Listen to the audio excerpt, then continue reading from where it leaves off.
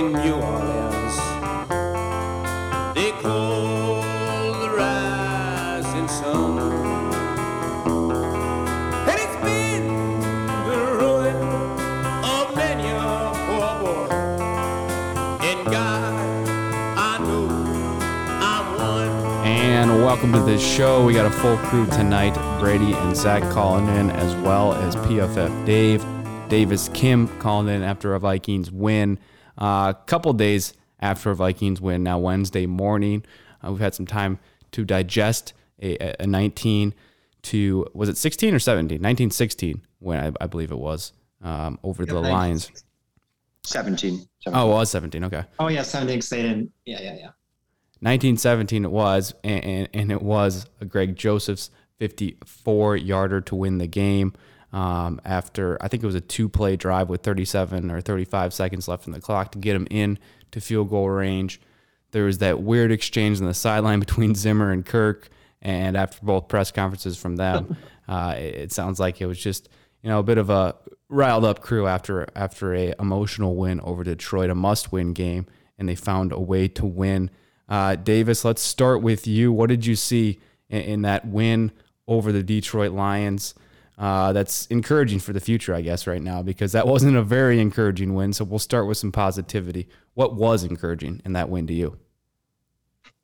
Like you said, it wasn't a super encouraging game, but I think really the encouraging part of it is that I think it shows that when we do use some of these amazing football players on the field, like, we can really get things done. I think we can do some special things, but I know a lot of people have been complaining about how conservative the play calling and how conservative just sort of the game plan was. But I think if we're able to just kind of let these guys work and let these guys play, I think we can actually produce some serious results. Yeah, and that was evident really in the first half with how proficient Justin Jefferson was. I think he had 106 yards in that first half, and then we really went away from it. And as you said, the conservative play calling kind of took over. And this has been now a theme for a couple games in a row where we've had some very strange play calls on 2nd and 17 or even 1st and 10 with 37 seconds and 2 timeouts left in the end of the first half. We run the ball 2 times or 3 times rather than punt. These are some very strange play calls, and now for a number of weeks, and even when you think about time management and clock management, for a number of years under the Mike Zimmer era, we've had issues. And we talked about some go for it or kick a field goal scenarios last time you came on. Was there any of those that came into your mind? I guess we didn't really have any big 4th downs that we didn't go for. We didn't throw it. I guess that 1 3rd and 7 with 2 minutes to go in the game, we run the ball instead of throwing it to arguably one of the best receivers in the NFL, Justin Jefferson, or his counterpart, Adam Thielen. There were some questionable decisions. Davis, what were your thoughts on the play calling, particularly on those 2nd and 3rd and longs when we were running the ball? I think the difficult part was just that it kind of seemed like we game planned the whole week for Dalvin Cook to play, because we came out and we ran the ball pretty much 1st and 2nd down on many of the series. And then we just weren't picking up enough positive yards with Madison, even though for the most part he's been playing pretty well. But then we were stuck in these 3rd and long situations where, for whatever reason, we kept throwing the ball only 4 to 5 yards down the field and just weren't incapable of continuously moving the chains. I think that was just really the frustrating part, was we weren't really aggressive enough on early downs to really give our players a chance. And then it was just also super confusing that we were just kind of dinking and dunking on 3rd downs instead of using Justin Jefferson or Adam Thielen. It was just a very bizarre game plan. Yeah, it certainly was. And we've seen some success out of Clint Kubiak in the first 15 plays, the scripted plays of Vikings games. But in the second half now, for the 4th game in a row, the Vikings have not scored a touchdown. I believe they've scored I want to say 6 points, or maybe 9 points it could be, in the second half of games the last 4 weeks. And the only reason why it's not the last 5 weeks because we scored 1 touchdown the first drive of the second half, week 1, against the Bengals. Otherwise, it would be empty in terms of touchdowns in the second half. So there seems to be an issue with making adjustments, particularly on that offensive side of things. I mean, this is a team that came in with hopes of being a top 10 unit in their respective offensive categories, and they're nowhere near that right now. Obviously, Dalvin Cook hasn't really been a factor the last 3 weeks. 2 of the weeks he didn't play. He played last week in a limited role, but you got to get him healthy. Alexander Mattison did have a pretty good day. He got over 100 yards, scored a touchdown. First one in a while for the Vikings offense, it felt like, and it was just enough to win. Let's go to the offensive line, though, for just a second. Darrisaw getting his first action of his rookie career. I believe it was 28 snaps. Is that right, BG? 28? I think it was anyway. It was mid-20s to upper 20s, and then I think Rashad Hill had like 35 snaps. Yeah. Davis, what did you see between those two guys? And Zimmer talked about it a little bit in the press conference. He doesn't know who's going to start next week. It'll kind of depend on how practice goes. But from a PFF side of things, did you see anything that jumped off the page from either of those guys as like one guy being way better than the other? It looked pretty equal from just the fan side of things. But what did you see between Darrisaw and Hill? Well, I think just a lot of people, because of how poorly Rashad Hill has been playing, we're just excited to see Darrisaw in there. But from like a PFF standpoint for pass blocking grades, Darrisaw recorded just a 60.4 grade, which is just kind of run-of-the-mill average. And then Rashad Hill recorded a 53.2, allowing 2 pressures, and Darrisaw allowed 0. But it's just, I think it's good that we're getting him in, because clearly he hasn't been practicing with the first team hardly at all. He's been, like, for I don't even know how many weeks, been just a DNP for practice. I don't know. I think it's good that we're getting him game reps, and I think I would go ahead and just start him. I mean, he's our first overall pick. We need to get him going. Yeah, absolutely. And fans are anxious to see him get going, and so hopefully we get to see him start next week before the bye against the Carolina Panthers. BG, any thoughts from Sunday's win over the Detroit Lions? Yeah, just staying on that topic of the Rashad Hill and Christian Darrisaw battle, it makes sense to me to go forward with Darrisaw, since obviously he's really young. He's a rookie, and in his first career NFL game, he had a higher PFF ranking than Rashad Hill. And maybe you don't want to go by PFF rankings, but he didn't give up a pressure, and Rashad Hill gave up 2 pressures. So from this point on, I think it's an easy decision to start Darrisaw, and I'd be lying if I'd said I'm completely confident that Zimmer will do that, just because he's had some questionable roster management decisions this year, it seemed like. And another one I wanted to ask you, Davis, is what your opinion is on the Bashaud Breeland versus Cam Dantzler starting.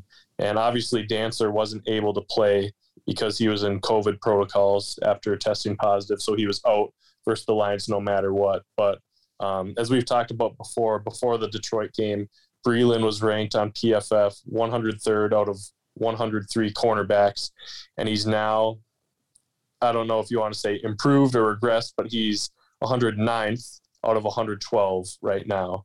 I personally think that we've, based on that and many other things, we're due for a cornerback change, but I wanted to hear your take since you've got all that data and access to information.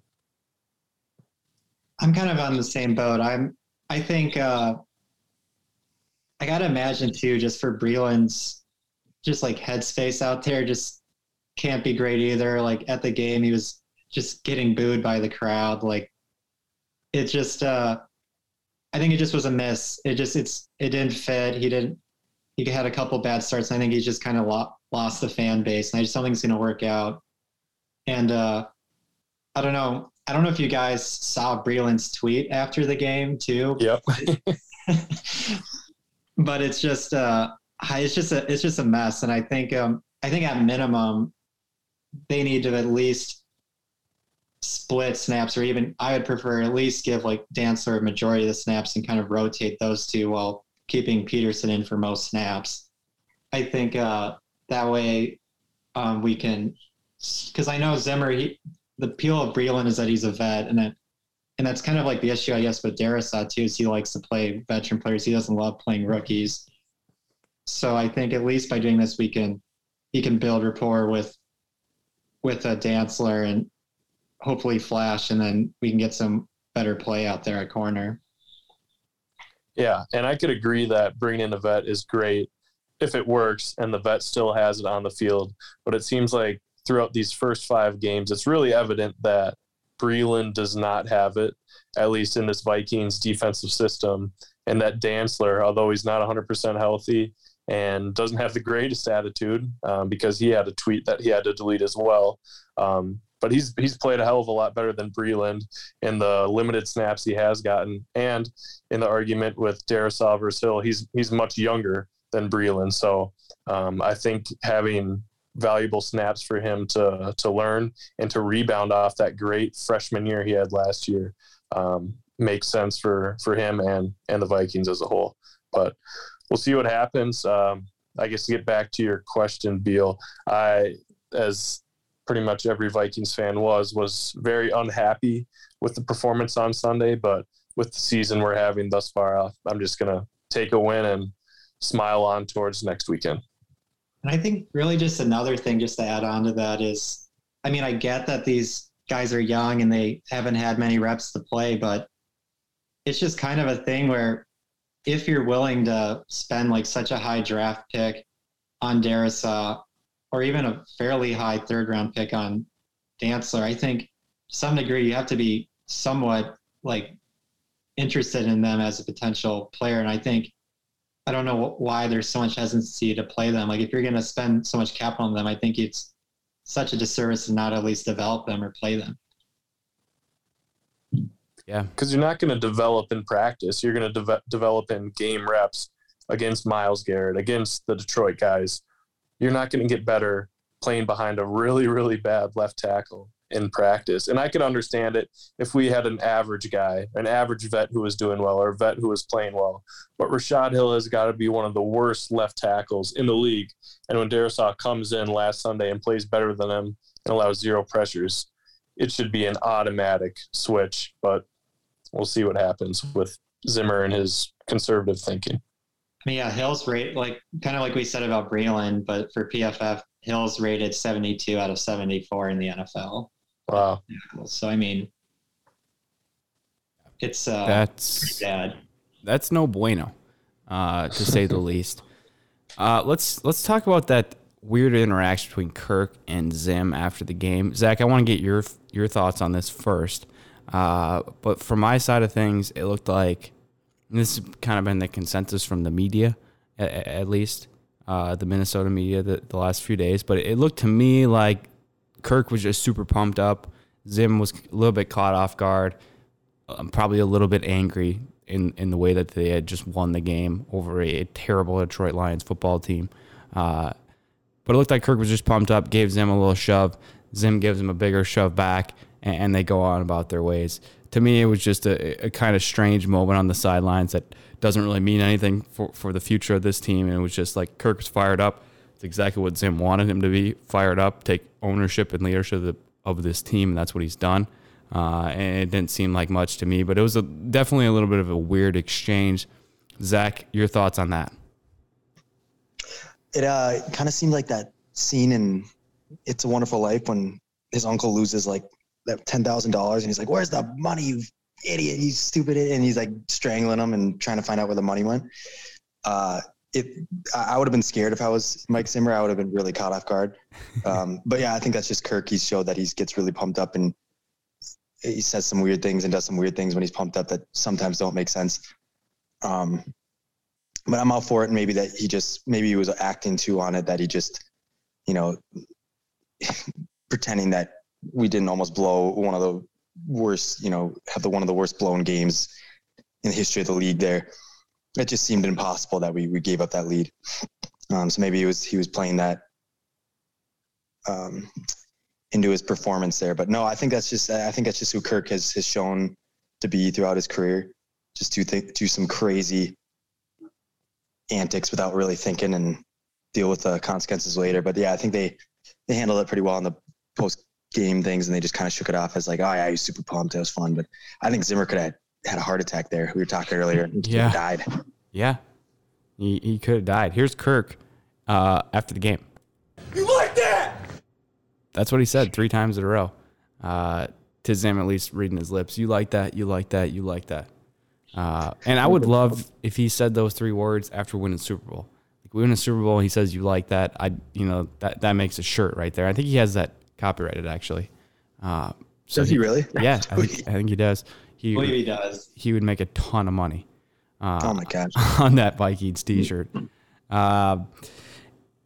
Zach, you watched the game on Sunday. Any thoughts for Davis or any reactions from that miraculous win on a last-second field goal by Greg Joseph?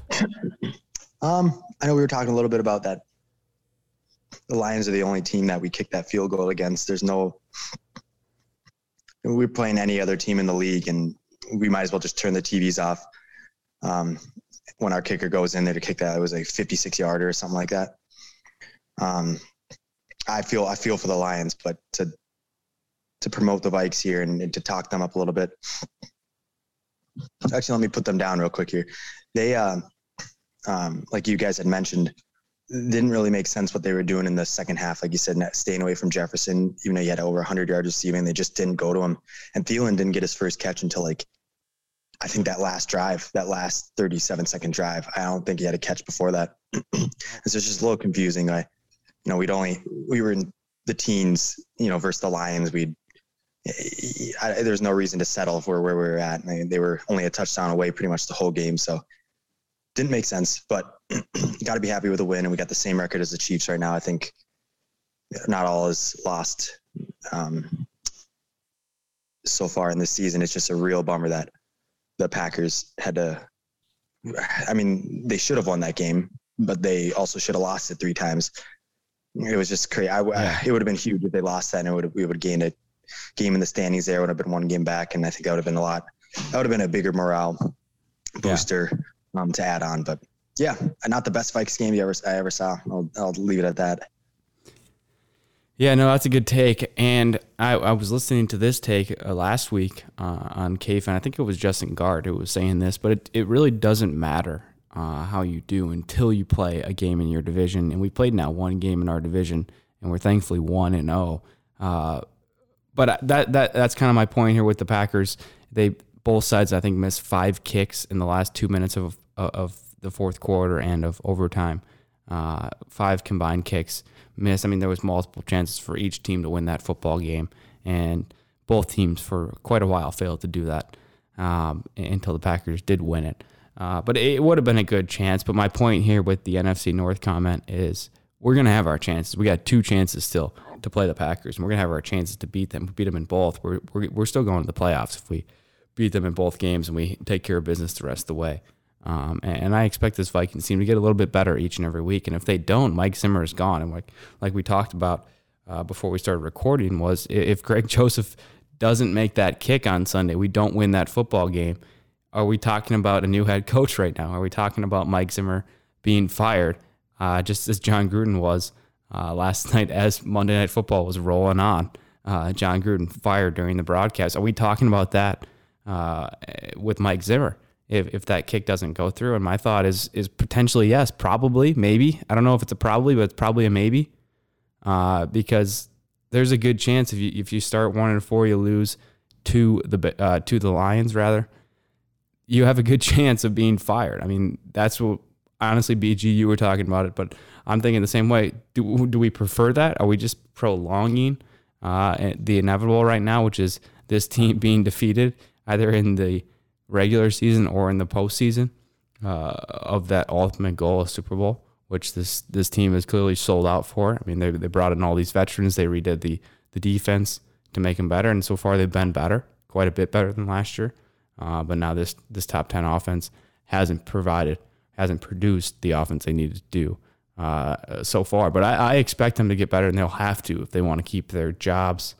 Let's go back to Davis as we wrap up Vikings talk here. What is one thing we need to get better before we play the Carolina Panthers next week? I think just the main thing is, and kind of going back to what you're saying about will Zimmer still be here next year? And I think really, I'm not even so sure it's going to be based on like totally like results of the season. I think just in some ways, like our offense is just like super, super antiquated, and we need to sort of like progress with the league and run these more modern offenses that are clearly having much more success. Sort of like this Panthers offense we're going up against that doesn't have nearly the talent that we have, but they're still able to produce because they have a coordinator, Joe Brady, that's running a much more modern pass-friendly offense, who also is the passing game coordinator at LSU and most likely will have a head coaching job next year. I think really that's kind of the thing where the team needs to sort of progress with the league and change the league, because right now we're kind of just stuck in a very old scheme. Certainly so. And maybe the Vikings could hire Joe Brady. I would definitely love that hire. He was the passing game coordinator, as you mentioned, at LSU, I think during the Burrow era and probably before that.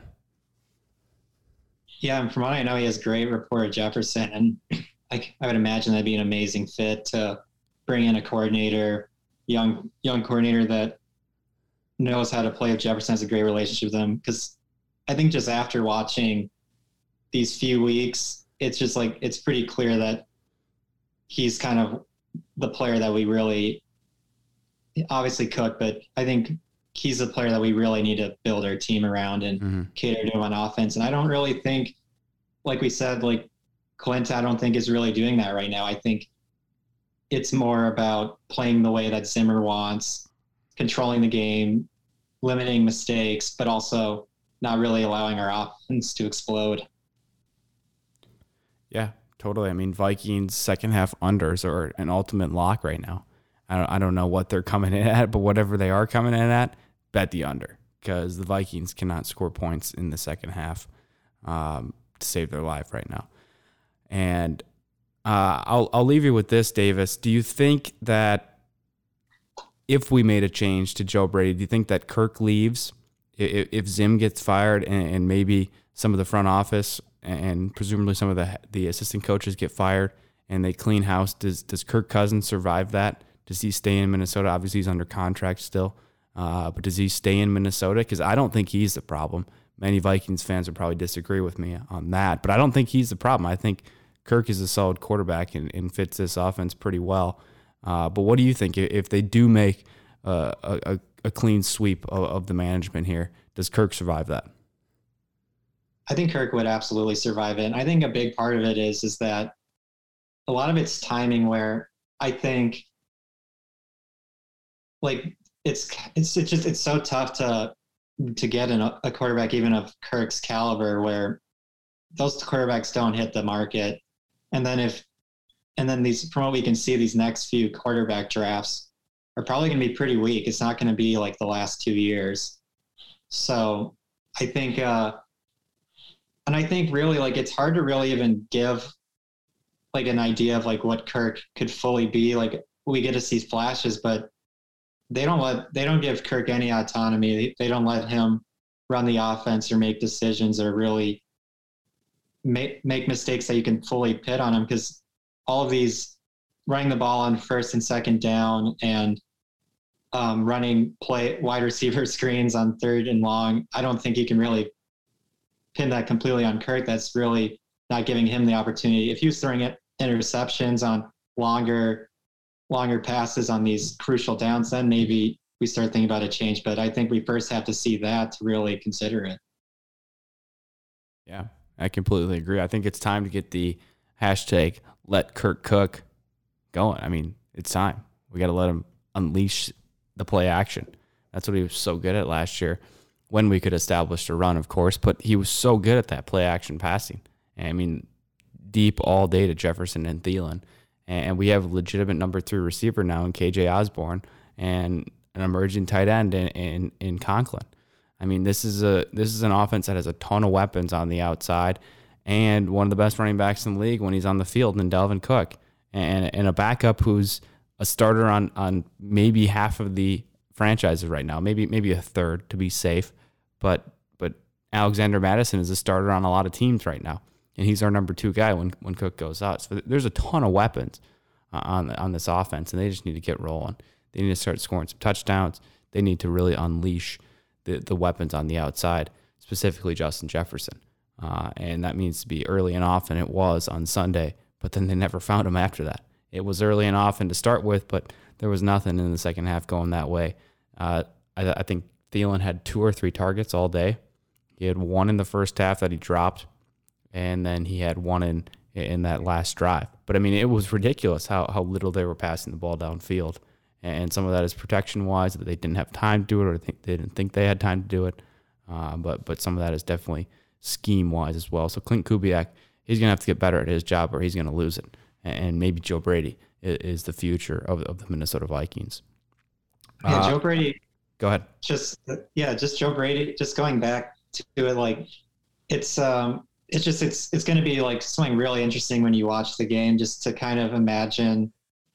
And it doesn't necessarily have to be Brady, but Brady's just a perfect example where last game we were just running these super predictable sets where we were having many 2 tight end sets with Conklin, and then maybe they throw in Ellison or Chris Herndon, where if you watch the way Brady's offense works, they're able to move these weapons, like having like 4 receivers wide, and they move their halfback out. And I don't understand how with both of our running backs are great, could be great and potentially in the pass game.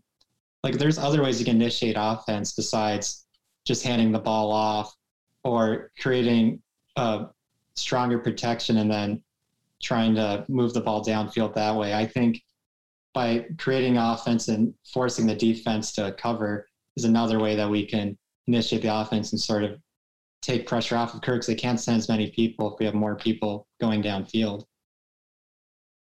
Exactly. BG, Zach, and Davis as well. Any thoughts from around the NFL? I know we've talked a little bit of Packers.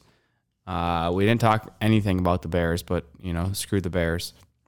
They did get a big win this week to get to, I believe, 3-2 as well.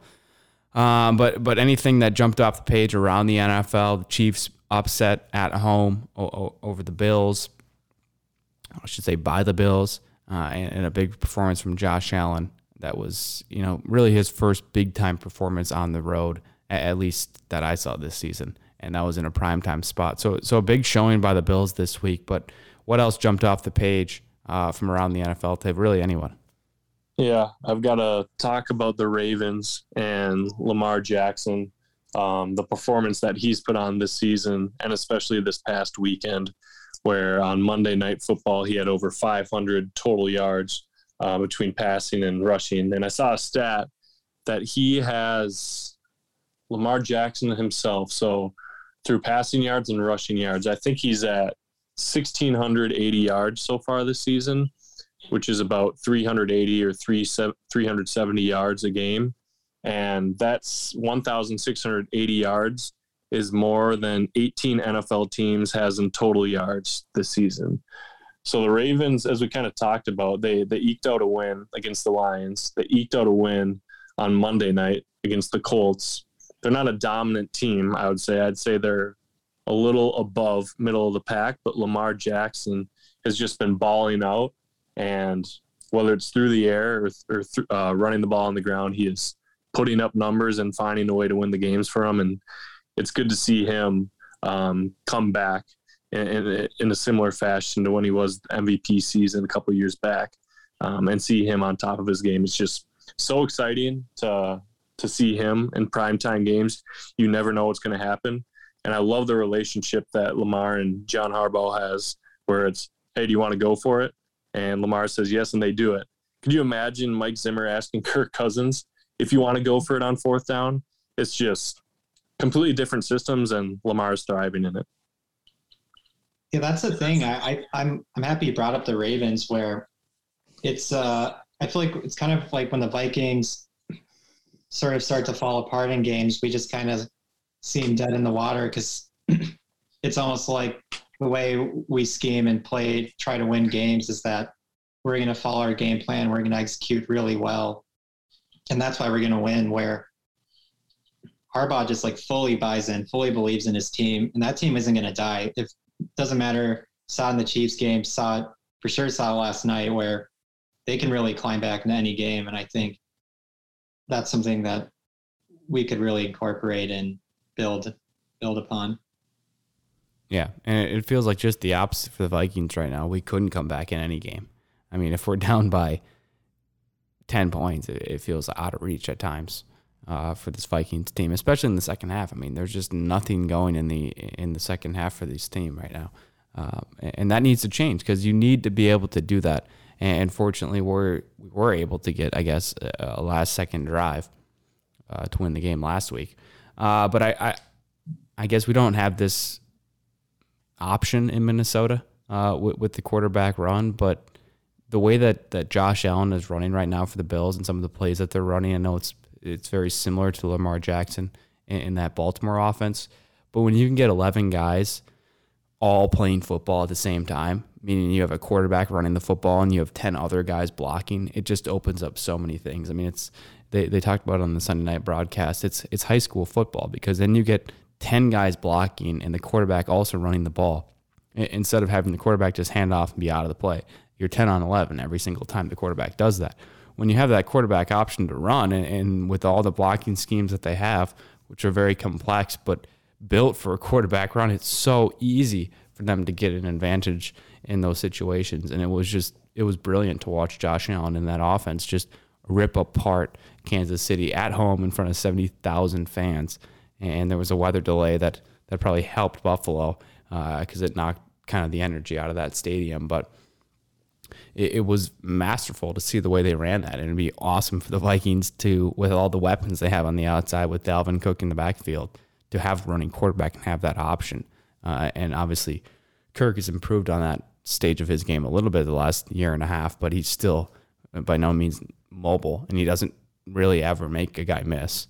I mean, pretty much if there's a free rusher, they hit Kirk or they cause him to throw the ball away because he's just so uncomfortable with a free rusher. But some of those things when you see on Sunday Night Football, it's like, dang, I wish we had a quarterback that could run the ball because that would open up so much for our team.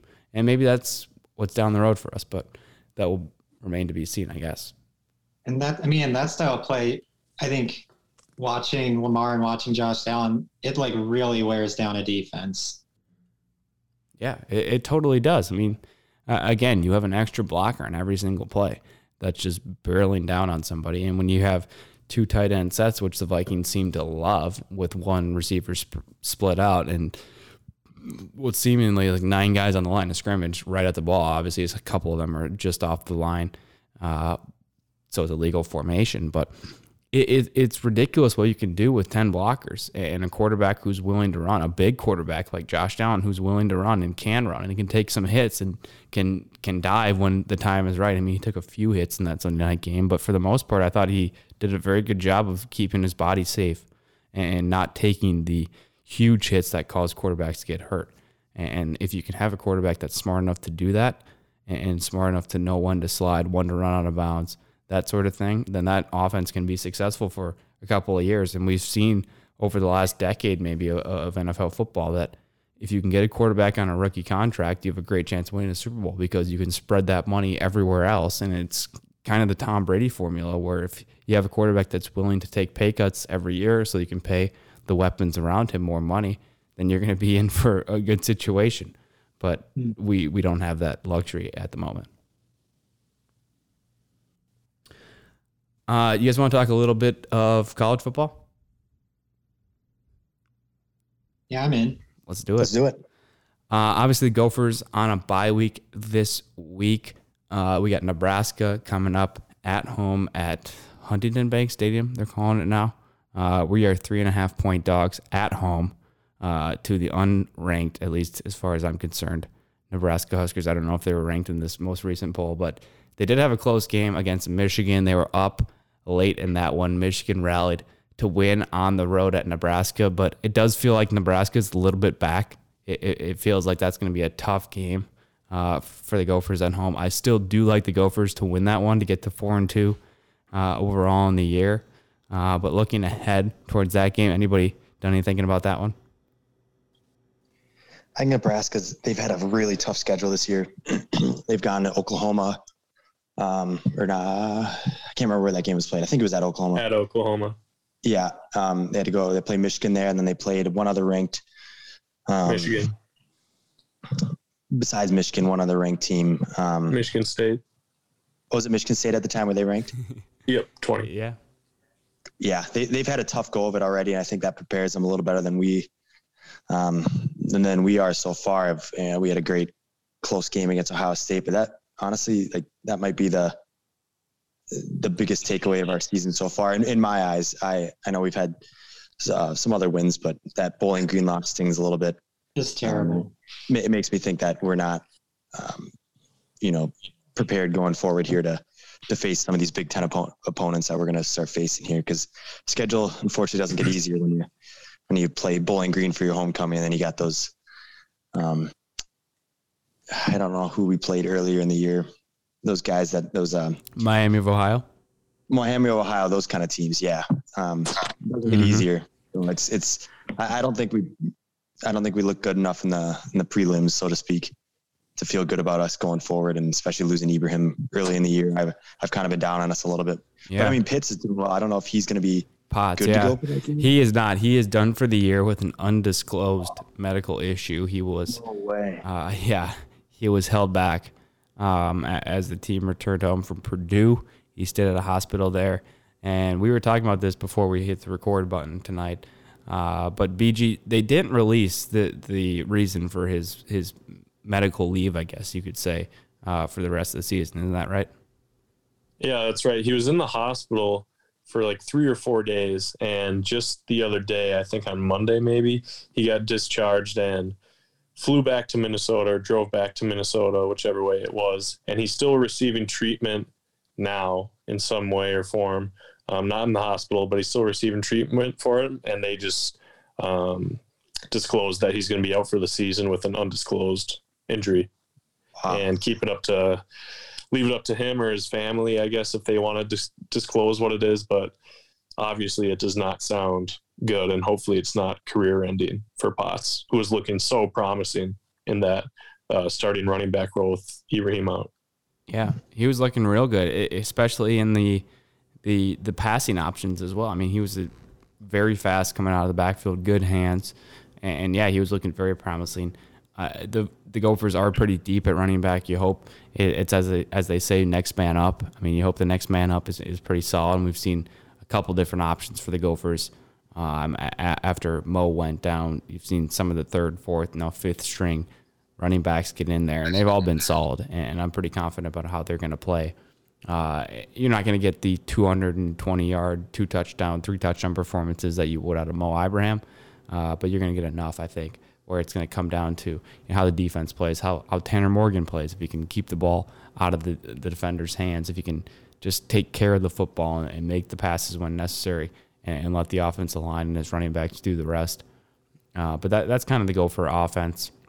I want to talk a little Penn State, Iowa. No Andy tonight, as he is now in Europe for the next 6 weeks. We'll get a little bit of taste of European Randy here, not this week, probably next week or maybe the week after.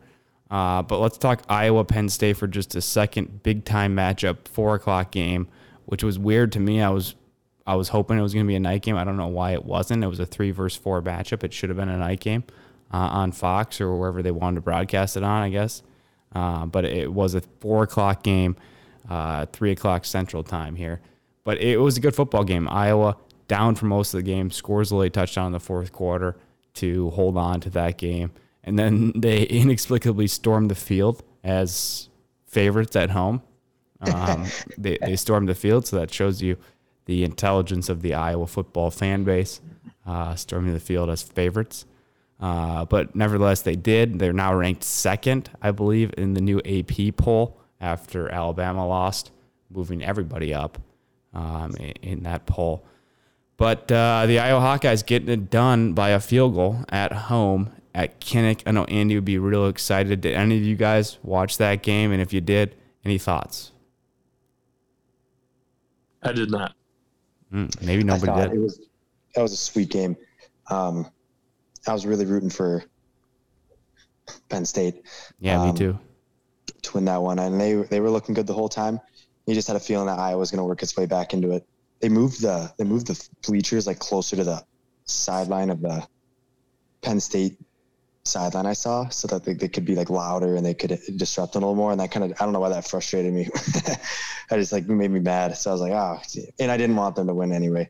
Yeah. Like Iowa's been really good these last couple of years, and I really don't like seeing them win. I don't know why. I really just don't like Iowa. Yeah, I'm with you, man. You're a true Gophers fan, then. I hate Iowa. Yeah, dude. I think it's cool when Penn State's good and they're up there. I think it makes the Big Ten look really good. I don't know why. I think it's just one of those, like, when Ohio State and Penn State are good, our conference seems legit. And so I look to them. You kind of look to them and to solidify our conference there. But I don't know. Who knows? Michigan might be up there. It's hard to say if they're for real or not yet. But, going back, I could see Iowa coming back to that game. I was going to lie bet it. Didn't have it in me to do it. Yeah. Well, probably smart. You would have put money on Penn State. Say it again, sorry. I said probably smart. You would have put some money on Penn State and you would have lost. Yeah, no, I was going to lie bet Iowa because I just felt like okay. I got you. Tales old as time. I think anyone could say that and not put money on them. But yeah, frustrating. Good game. Don't know why. Like you said, I don't know why I wasn't on at night. Turned it on. Should have been a night midway game. through the third or first quarter. I was like, what is going on? This game's on. Couldn't believe it. So should have been a night game. Definitely should have been a night game. But then we would have missed that Bama A&M game, which was one for the ages, dude. Yeah, that was a wild one. Absolutely wild. And to be honest with you, I fell asleep in the first quarter, but catching up on the box score at least, because I had a little action on that one as well. And that didn't pan out very well at all. I mean, I had them. You would think minus 16 Alabama, like that's a lock. Yeah, I had adjusted line minus 12, and I was sure of it. But yeah. I'm stoked. I'd rather lose my money. It wasn't that much, but on that bet. But I'd rather lose money like that than see Alabama go down. That was so sweet, dude. Yeah. Texas A&M was just running down their throats. Like no one does that to Alabama. It was bizarre. Yeah. And I think that was the first time a assistant or a former Alabama coach has beaten Nick Saban. I think it's now 1-28 or something like that. Yeah. I think he was like 28-0 coming into the game. Yeah. 1-28 now for Nick Saban against his former assistant. It's pretty cool for A&M. This game I didn't watch either, but I was just following it on my phone. I had to work all Saturday, so I didn't get to watch really any football. I watched the second half of Penn State, Iowa, but that was about it. And then I fell asleep. But Texas, Oklahoma, that's where game day was this weekend. Texas was up big, and I had Texas like +7 or +8, something like that. And I was very confident. They're up 2 touchdowns. And then all of a sudden, Oklahoma just comes storming back. They end up scoring when they're in field goal range to win the game. And, kick a field goal, great. I still cover. Texas, loses the game, obviously, but I still cover. What do? They don't kick a field goal. The freaking quarterback runs it into the end zone for a touchdown, the worst beat of all time for me. Because that was the last leg of like a 7-team parlay. No. And yeah, they were the one that didn't hit. And I also had Penn State +4, so that hit. And that was everything I'd hit besides that game. So very unfortunate there. Bad beat in that Oklahoma, game is Texas. Kind of the game that really, like, just for the landscape of just football in general that really caught my eye was it's crazy, but obviously I think it was like a genius play by Lincoln Riley to bench essentially Spencer Rattler and put in Caleb Williams. But it's just Spencer Rattler is not the type of quarterback or prospect you thought that would end up getting benched at any point this season. And it's going to be really interesting how that changes the landscape of the NFL draft as well. Totally. And many were saying that Spencer Rattler entered the transfer portal while still on the sideline of that game. So that's, something interesting to follow there for sure. Yeah. Wow. I'm just kidding. Yeah, but see, Oh, you're joking. during the game. But yeah, he's definitely a guy who's going to enter the portal. Well, I thought he already did. I'm sure he did. After- Yeah, I'm not Yeah, surprised. after the game. I'm sure he did. After the game, he did. And I Okay. don't know if you guys saw the videos, but when Oklahoma was celebrating after their win, he walked off the field and went to the locker room when everybody was still on the field and celebrating. So Yeah, not I couldn't surprised. be more happy. I couldn't be more happy that Rattler got benched. I don't know if you've seen the videos of him from like QB1, but I love he's a it. piece I of love shit. it. So I'm really happy that he's no longer, and he should try to be the starting quarterback for Bowling Green and see if they accept him. Boom, roasted. Yeah, I know Rattler's not a very likable guy. Davis, you like him though? No, I was probably the happiest person when he got benched. Yeah, you were you and everybody else, me as well. I mean, yeah, that's good to see. He's kind of a he's kind of a punk, I guess would be a good way to put it. Yeah. It was so weird too, where he came into the season, I believe the Heisman favorite, and I believe the favorite to go number 1 in the draft. And I just don't know if I've ever just seen like such a collapse without an injury from a quarterback. It's just extremely bizarre. Couldn't be happier for it, but Yeah, no, I mean to go from a Heisman favorite and a number 1 pick favorite to benched at your school and maybe not even a drafted quarterback at the end of this year, pretty big fall. Pretty big fall. Caleb Williams looks awesome. Like I think he could be a really awesome prospect. Yeah, I He mean, was fun to watch. what a move too. I mean, that takes some cojones there from Lincoln Riley to bench Spencer Rattler and go to the backup. I mean, I'm sure people were calling for it, at least in that city, but around the country, that's a pretty big time move. And especially if it doesn't work out, of course it does for Oklahoma. They end up winning the game. But that's a pretty ballsy move from the head coach. Yeah, I think fans were cheering it on. They were chanting bench Rattler, or they either start Caleb, or I don't know what it was, but he just doesn't fit that bill of the Oklahoma quarterback success train that they've got going Yeah. pretty much over the last 4 years, but last 10 years dating back to Bradford. And they've always got a good leader at the helm there. And he needs to get out of there, dude. He's a piece of crap. And I think if he goes undrafted, I hate to root against guys so harshly like this. Actually, I don't hate it. I hope he's done with football, dude. I really don't. He just doesn't deserve it. You can't look up to guys like that. You don't want kids looking up to guys like that. Yeah. Well, like one thing too is like you guys brought up like the videos from QB1. Like I gotta imagine part of it is like I can't imagine like people love playing with him either. So I gotta imagine that's got to be a big part of it too. Oh yeah. That's I'm very sure true. Caleb Williams is like the team favorite in the locker room. Yeah. I'm sure that the majority liked him over Rattler before the game, but now it's just got to be overwhelmingly support for Williams, especially with Rattler entering the transfer portal. He's probably not going to be seen in the locker room with other guys in there, or stuff is going to be said. But yeah, he might just be off the Oklahoma campus by the end of this week. Yeah. I mean, I don't think he probably went to class before this happened, but if he did, he's definitely not going to class now. Like, he's definitely done from class at Oklahoma. Yep. And you got to wonder where he goes now. Maybe Bowling Green. That could be good. Maybe St. Thomas. I'm calling it. I mean, we're breaking it. would we take him at St. Thomas? Would he fit with Glenn? I don't know if that would be a good fit, but maybe Glenn could whip him into shape, get him back to That'd that. be two strong personalities going at it. Yeah. Rattler and Caruso. Yeah. I don't know how big Rattler is, but he looks like a small guy out there. So two kind of, short guy complexes.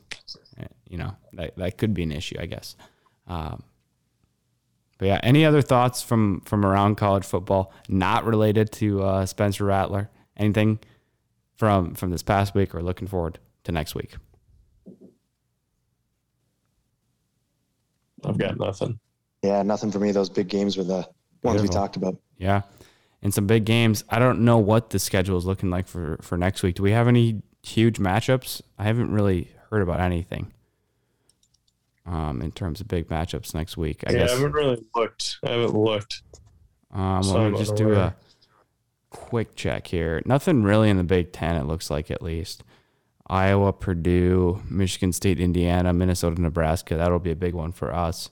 But nothing. It's a weird college football season. It's hard to really even tell who's like actually good. Yeah. Totally is. I mean, looks like 1 versus 11 is probably the best matchup. Yeah, Georgia versus Kentucky. But I mean, Georgia's 23 point spread. Yeah, I was going to say Georgia's 23-point favorites in that game. Crazy. That's the only ranked matchup of the week. I can call it a good game. Yeah. So kind of a slow week for week 7 of college football. NFL will obviously be, there'll be a lot of good matchups in NFL as there is every week. Vikings got the Carolina Panthers on the road before the bye in week 7. But hopefully we're talking Vikings win next week and a 3-3 before the bye. And kind of looking forward to the second half of the season, the last 11 games for the Minnesota Vikings. A lot of football left. For the Vikings and for the Gophers as well, with a chance to climb back into things next week with a win at home over Nebraska. We'll talk about all of that next week on the Wake and Take podcast. And day after day, I'm more confused. And I look for the light in the pouring rain. You know it's a game I hate to lose. And I'm feeling the strain. Oh, ain't it a shame? Oh, give me the beat, boys, and free my soul. I wanna get lost in your rock and roll and drift away. Give me the beat, boys, and free my soul. I wanna get lost in your rock and roll and drift away. Won't you take me away? Yeah.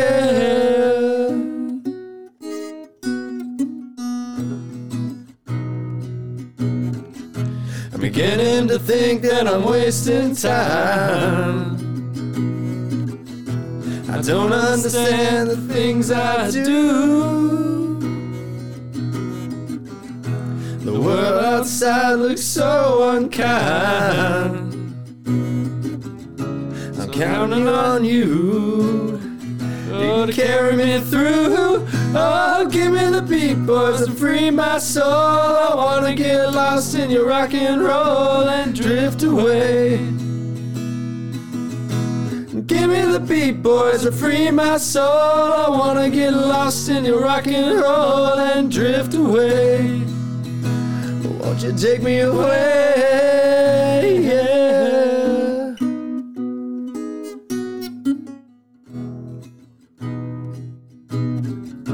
And when my mind is free, melody can move me. And when I'm feeling blue, the guitar's coming through to soothe me. Thanks for the joy that you've given me. I want you to know that I believe in your song. Oh yeah. A rhythm and rhyme and harmony. You help me along. Oh, making me strong. Oh, give me the beat, boys, and free my soul. I wanna get lost in your rock and roll and drift away. Drift away. Don't.